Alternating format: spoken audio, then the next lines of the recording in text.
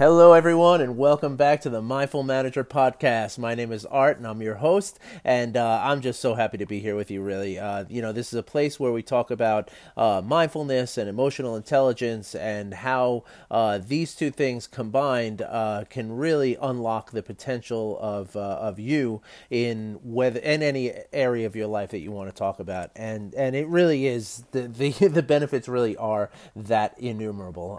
There's really no end to them. So I hope that you all have been, gaining some of this benefit out of what I've been talking about, particularly with the practices that I talk about every Wednesday. Each Wednesday, for those of you listening now that don't know, each Wednesday I go over a specific meditation practice, a formal practice, which is geared and which will effectively develop these wonderful benefits of mindfulness, which will help you to be present, to be open to new experiences, to be less judging, to be more patient, to listen more, speak less, all kinds of good things that are really, really helpful to, again, any part of your life that you want to talk about. All right. So today I want to talk to you about sustaining a daily practice. All right. The practices that I talk about on Wednesdays, and also I sprinkle into other episodes informal practices, which are also very beneficial because they don't require this sort of commitment to sitting down and doing a formal practice, which sometimes can get a little overwhelming for people, as I'm going to discuss here today. So these informal practices are meant to sort of bridge the gap a little bit between the formal, sessions that you do, and to sort of, increase your mindfulness outside of that formal practice. So I hope that all of this has been very beneficial to you. And so, in addition to those informal practices, there's a couple of things that I want to talk to you today about sustaining a daily practice. All right. Now, first of all, one of the most important things that I personally learned about mindfulness as a student and then later as a teacher, and one of the first things that I tell everyone with whom I work or even talk to about mindfulness is that mindfulness cannot be learned. It must be practiced. Okay, now I'm sure that I've said this a few times during these episodes as well, it's funny, like that statement is almost entirely true, right? Because it is very important to do some learning, right? Because these concepts are usually pretty foreign to most people, and some are outright counterintuitive to us, especially us in the Western world. Things like presence and like focusing on what it is that you're doing. In the Western world, we seem to be rewarding ourselves for the idea of multitasking. But as I've discussed here before, multitasking really, when you boil it down, all that really means is dividing your attention between multiple tasks, which means that you're not going to do any of those as effectively as you would if you really focus your full attention and your full energy on that given task. So these things are kind of counterintuitive, and that's not the only one. But the idea is that, simply reading about, mindfulness and understanding the concepts is just not enough to really make it happen for you. Okay. To develop these skills and this change in the way that you operate in relationship to your life and to the world around you. Okay. Which is really where the magic of mindfulness is, and the reason I make sure to tell people this, is that it's easy to fall into this intuition and think, okay, be present, don't judge, let the emotions go, got it, I'm good, right? And I say that because this is exactly what happened to me when I first started my own mindfulness journey several years ago, right? I read a couple of books, I understand the concepts, I loved it all, and I really, really loved it. Like, I understood that this was really important stuff, and it was a really powerful learning experience for me, and so I felt like I was a changed man, right? Like, that was all I needed. excited. And even people around me saw this in me, in the beginning, right? And this beautiful, wonderful change, lasted for about 6 months, right? And then, and because remember that almost everything that we do as humans is automatic and habitual, right? 95% of our thoughts are, and almost the same percentage of our actions are all automatic. So when I learned how mindfulness works, worked and understood the science behind it, and then I became aware of the outcomes and the positive effects on my life, it was enough to get me so excited that I purposefully lived what I understood as a mindful life, right? That is until the circumstances of my life, right, whether it was work or family, or just the stuff of life, right, or all of it combined, became stronger, than this new outlook and the knowledge. And at that point, I reverted back to the automatic and habitual ways. Okay, so what I'm trying to say here is that, sure, anybody can read a book, anybody can listen to this podcast, anybody can, understand this stuff on a conceptual level and a cognitive level, right? But when you're challenged by one of life's many curveballs, you're going to tend to revert back to your habits, right? And that's why, practice is the key word, right? Because as we practice, we develop new habits, and therefore life can throw us as many curveballs as it wants, and we're just going to automatically be in this state of mindfulness, right? And that's where we talk about, the state of mindfulness becoming a trait of mindfulness in your life. And that, again, can only happen through repeated practice and regular practice. All right.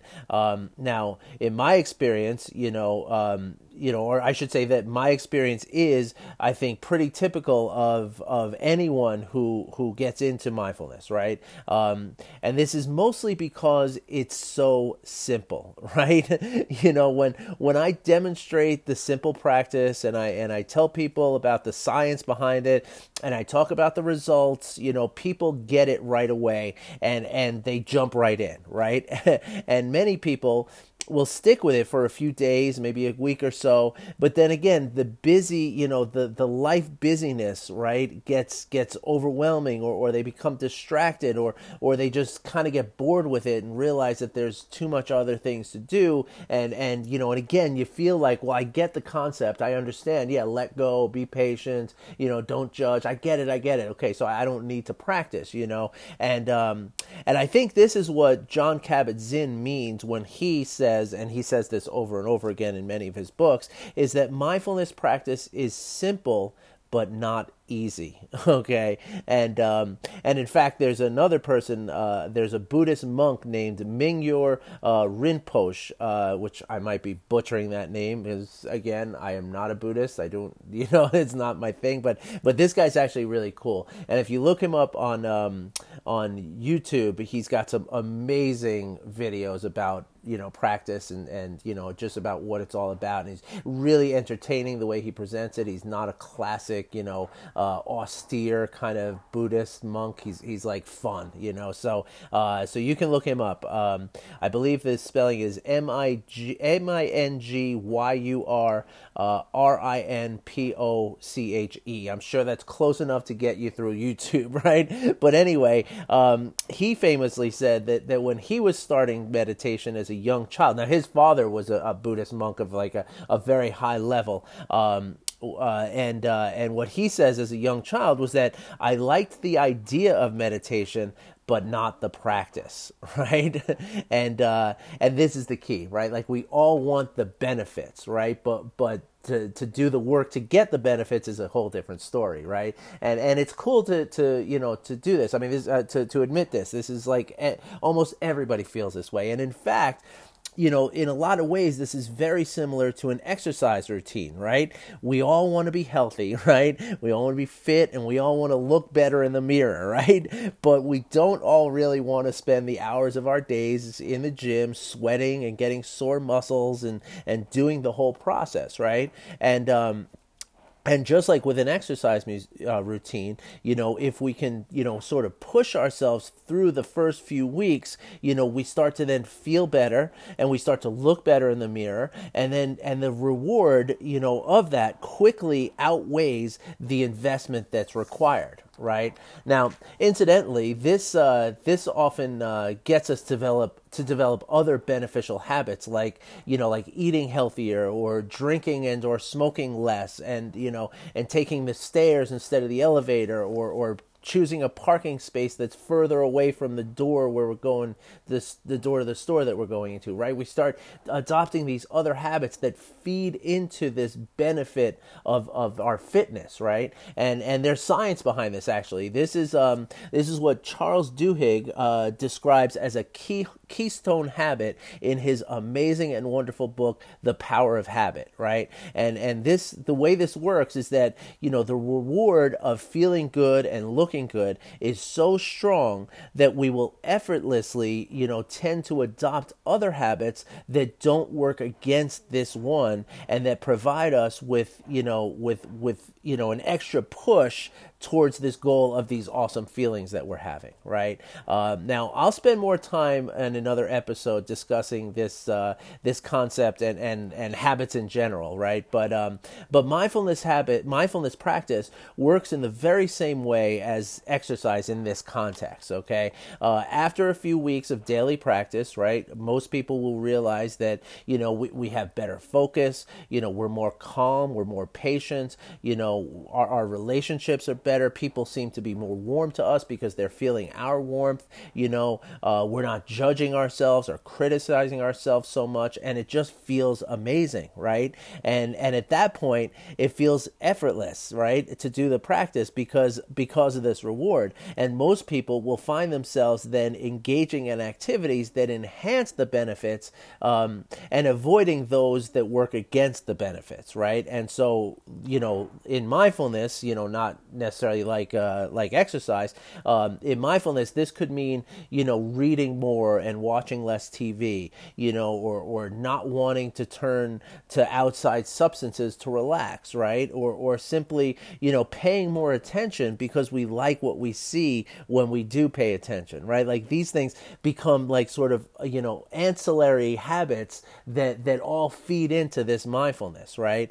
And just like exercise, the key is to just get over that hump of the initial few weeks or even a couple of months until this momentum is created, right? Now, of course, just like the gym, even accomplished and seasoned meditators will still once in a while have to kind of force themselves to get into their practice every day, and some won't. It won't necessarily be easy every day, right? But these are definitely the exception to the rule, right? Like, so for myself, I can tell you that, I do 20 minutes of meditation every single morning, no matter what. Now, I might do more throughout the day after that, and I certainly do a lot of informal practices to feed into the overall mindfulness, as I discussed a minute ago.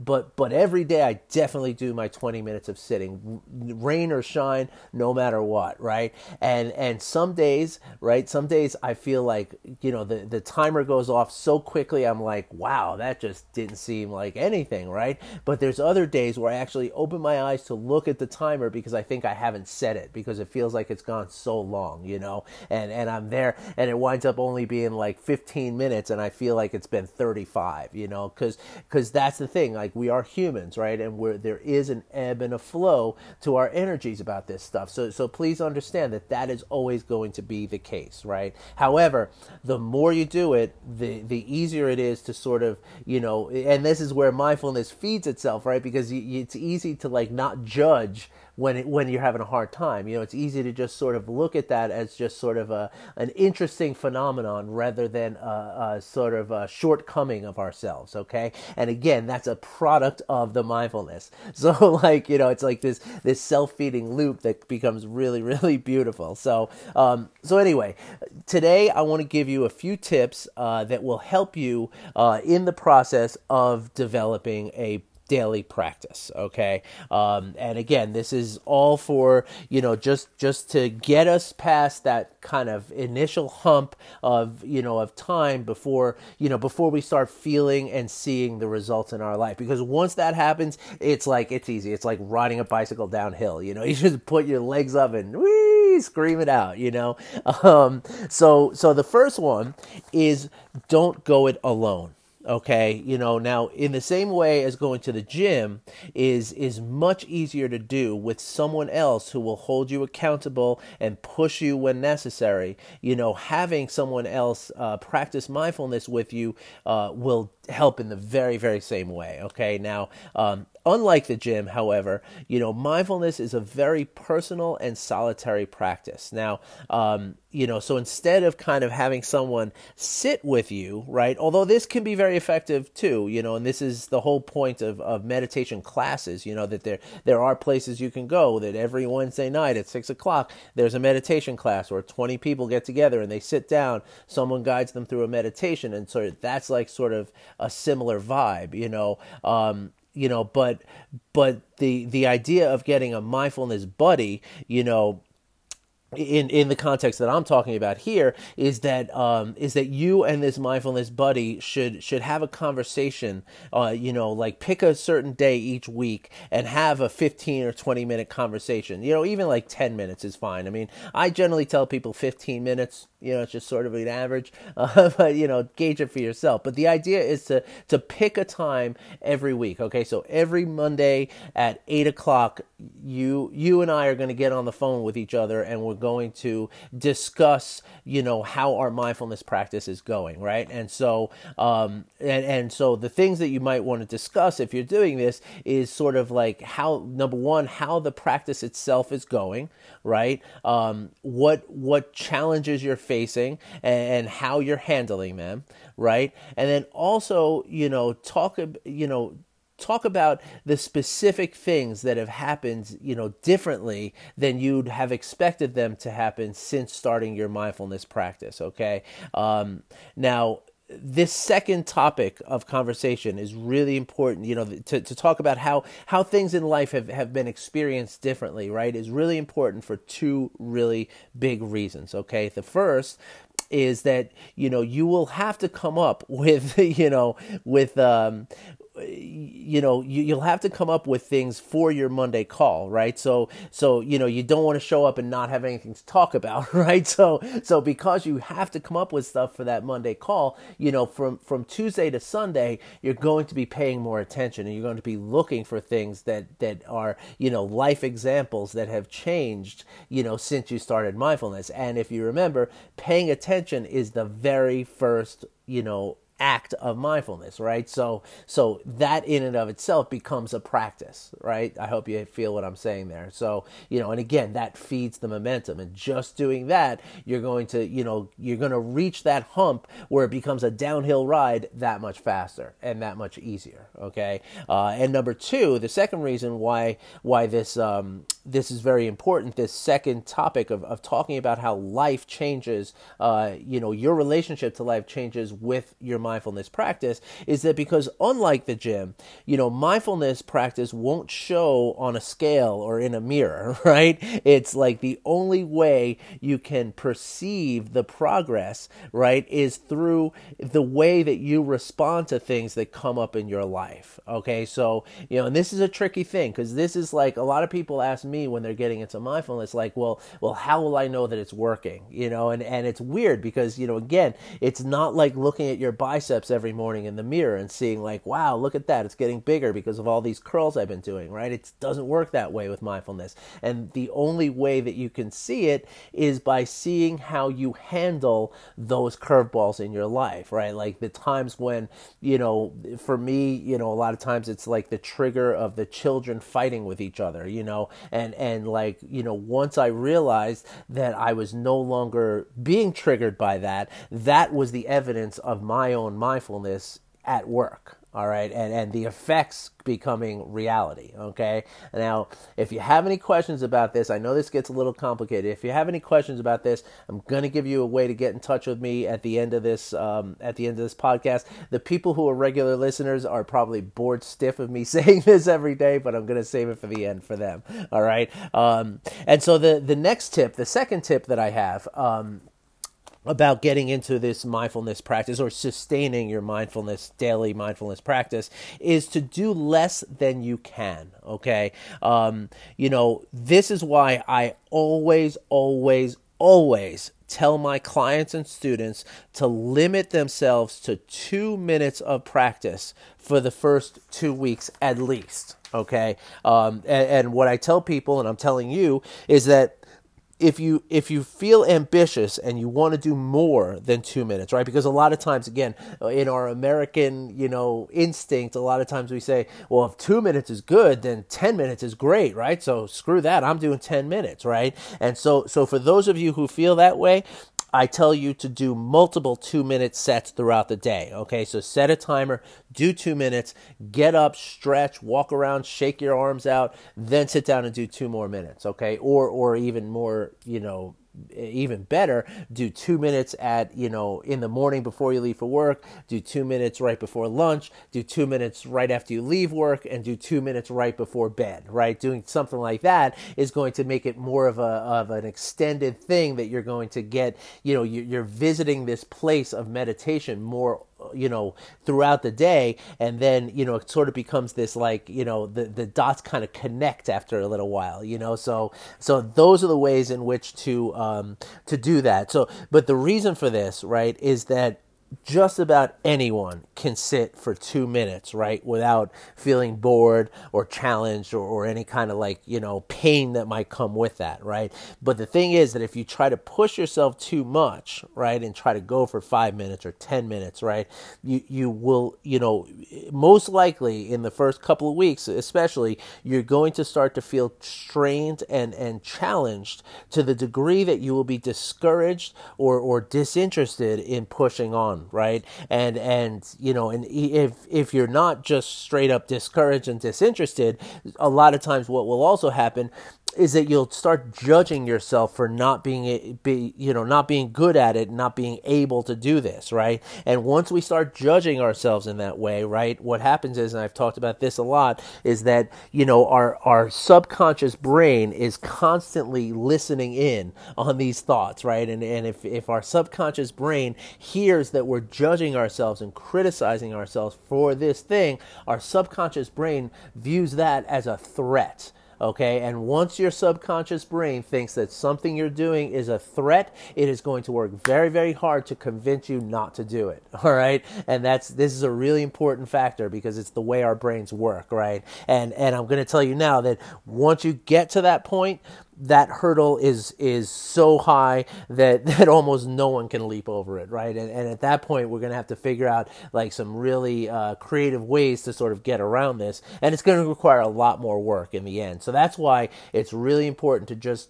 stop before you're at that point, right? And that's why, again, I set the number at 2 minutes each. I mean, your number might be a little bit higher, but the idea is to just kind of stop before you're done, right? Like know that you could do a little bit more and stop at that point, like when you still have some gas left in the tank, as it were. All right.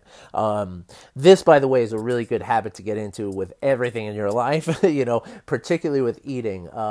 There's a few communities, a few areas of the world, and I'm sorry I'm digressing with this, but this is really important, that there's a few areas in the world that have been identified as what's called blue zones, where people live to be much longer than the people in surrounding areas, and one of the most common traits of these blue zones is that people tend to eat about 80% or eat until they are 80% full. Right. And so, again, if you can get into this concept of just, kind of leaving something in the gas tank, a lot of things in your life could be improved by that. And again, I'll get into that in another episode. That's a little bit off topic here. And so I'm not going to dwell on that any further. But again, I'll give you information on get in touch with me. If you want to talk about that, that's a really important topic that I could talk about for a long time, and I'd be happy to do so with you.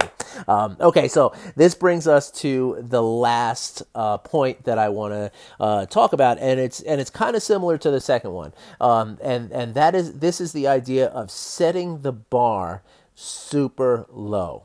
Okay, now, and I mean super low. In fact, Meng Tan, who is the person who started a mindfulness program at Google, he suggests that setting the only requirements that you have every day as one single mindful breath per day. Okay, and even that he even hedges that and says even setting the intention to take one single mindful breath per day is enough. And the idea with this is that if you consider that this is the only requirement that you have, right, and everything else is a bonus, everything else is gravy, then you won't feel any pressure to get that done, and you can allow this momentum to build, from there, right? So the idea, to state it otherwise, is that, if you know that the only thing that you must do every day is just one breath, like literally sitting down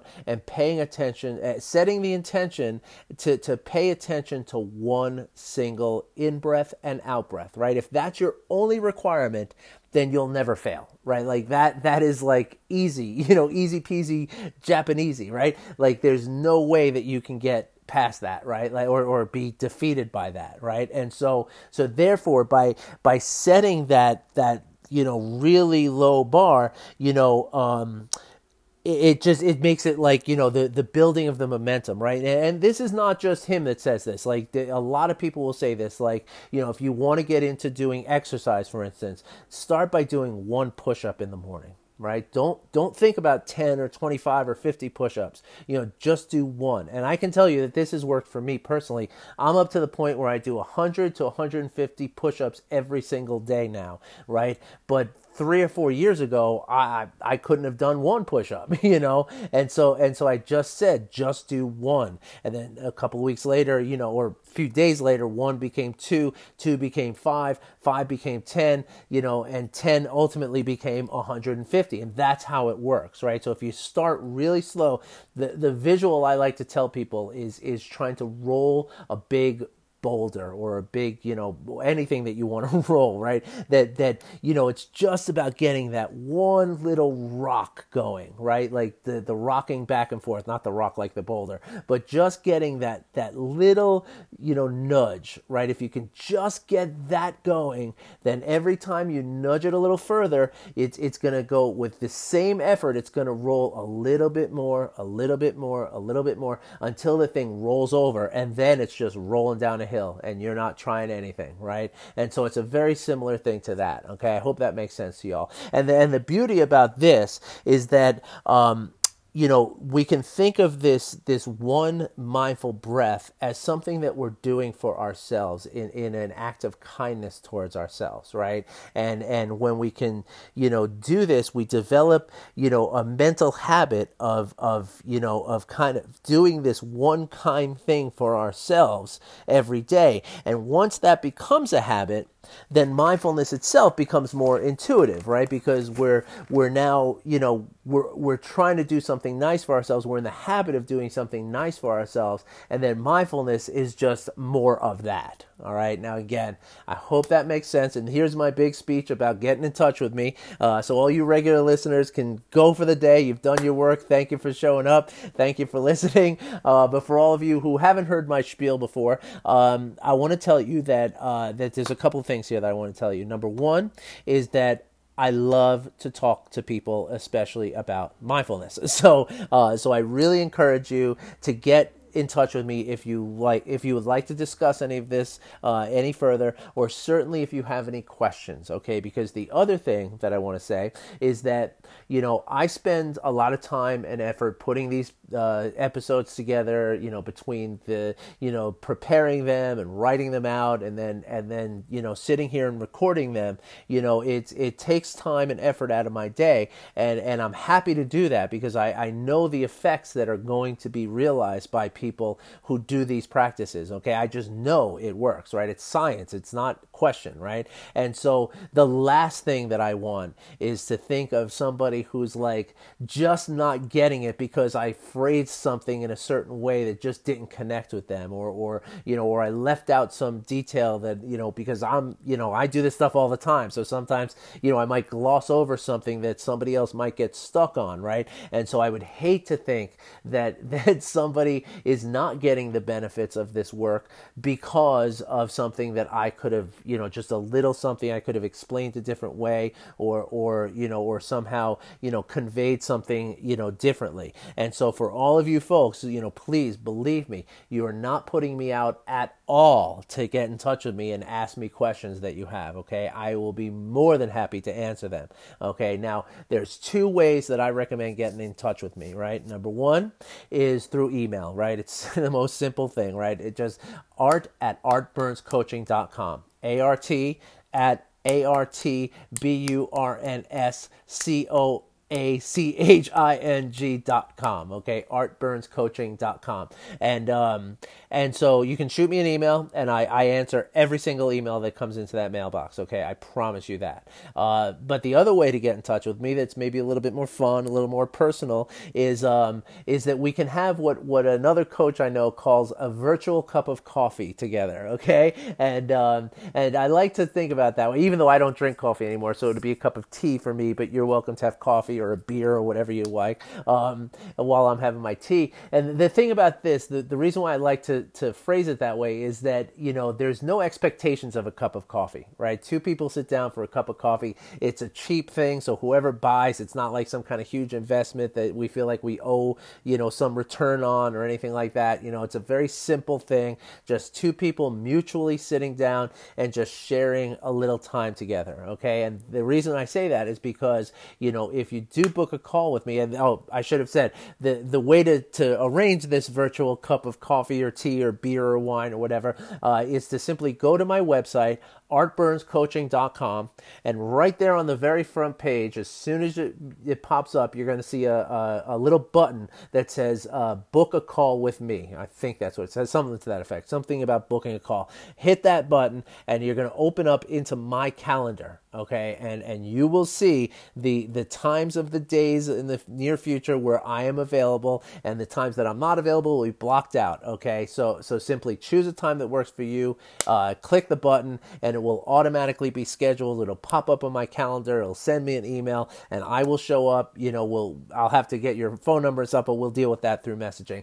And the reason I say that is because the reason I compare that to this virtual cup of coffee or tea or whatever is that there's no obligation. Okay, this is not something you have to pay for. This is not something where you're gonna, sure, I'll talk to you as long as you listen to my sales pitch. It's nothing like that. Okay, it's just two people sitting down for coffee. Okay, and so I would be more than happy to do that for you or with you. Okay, anytime, seriously. Okay, anytime that there's availability in my calendar, fill that availability up, and I will be more than happy to talk to you about any of this stuff. And that includes, answering questions. It includes, hearing your comments. It includes hearing suggestions. It includes, anything under the sun. All right. So with that, I'm going to sign off. I took a little bit longer today than I expected to, and I really appreciate you paying attention to me. And I really do appreciate your time here. And lastly, I want to tell you that I wish you well. All right. And I really do. I mean that really. Okay. So folks, thanks again. And I'll talk to you tomorrow. Have a great day, everybody. So long. Bye-bye.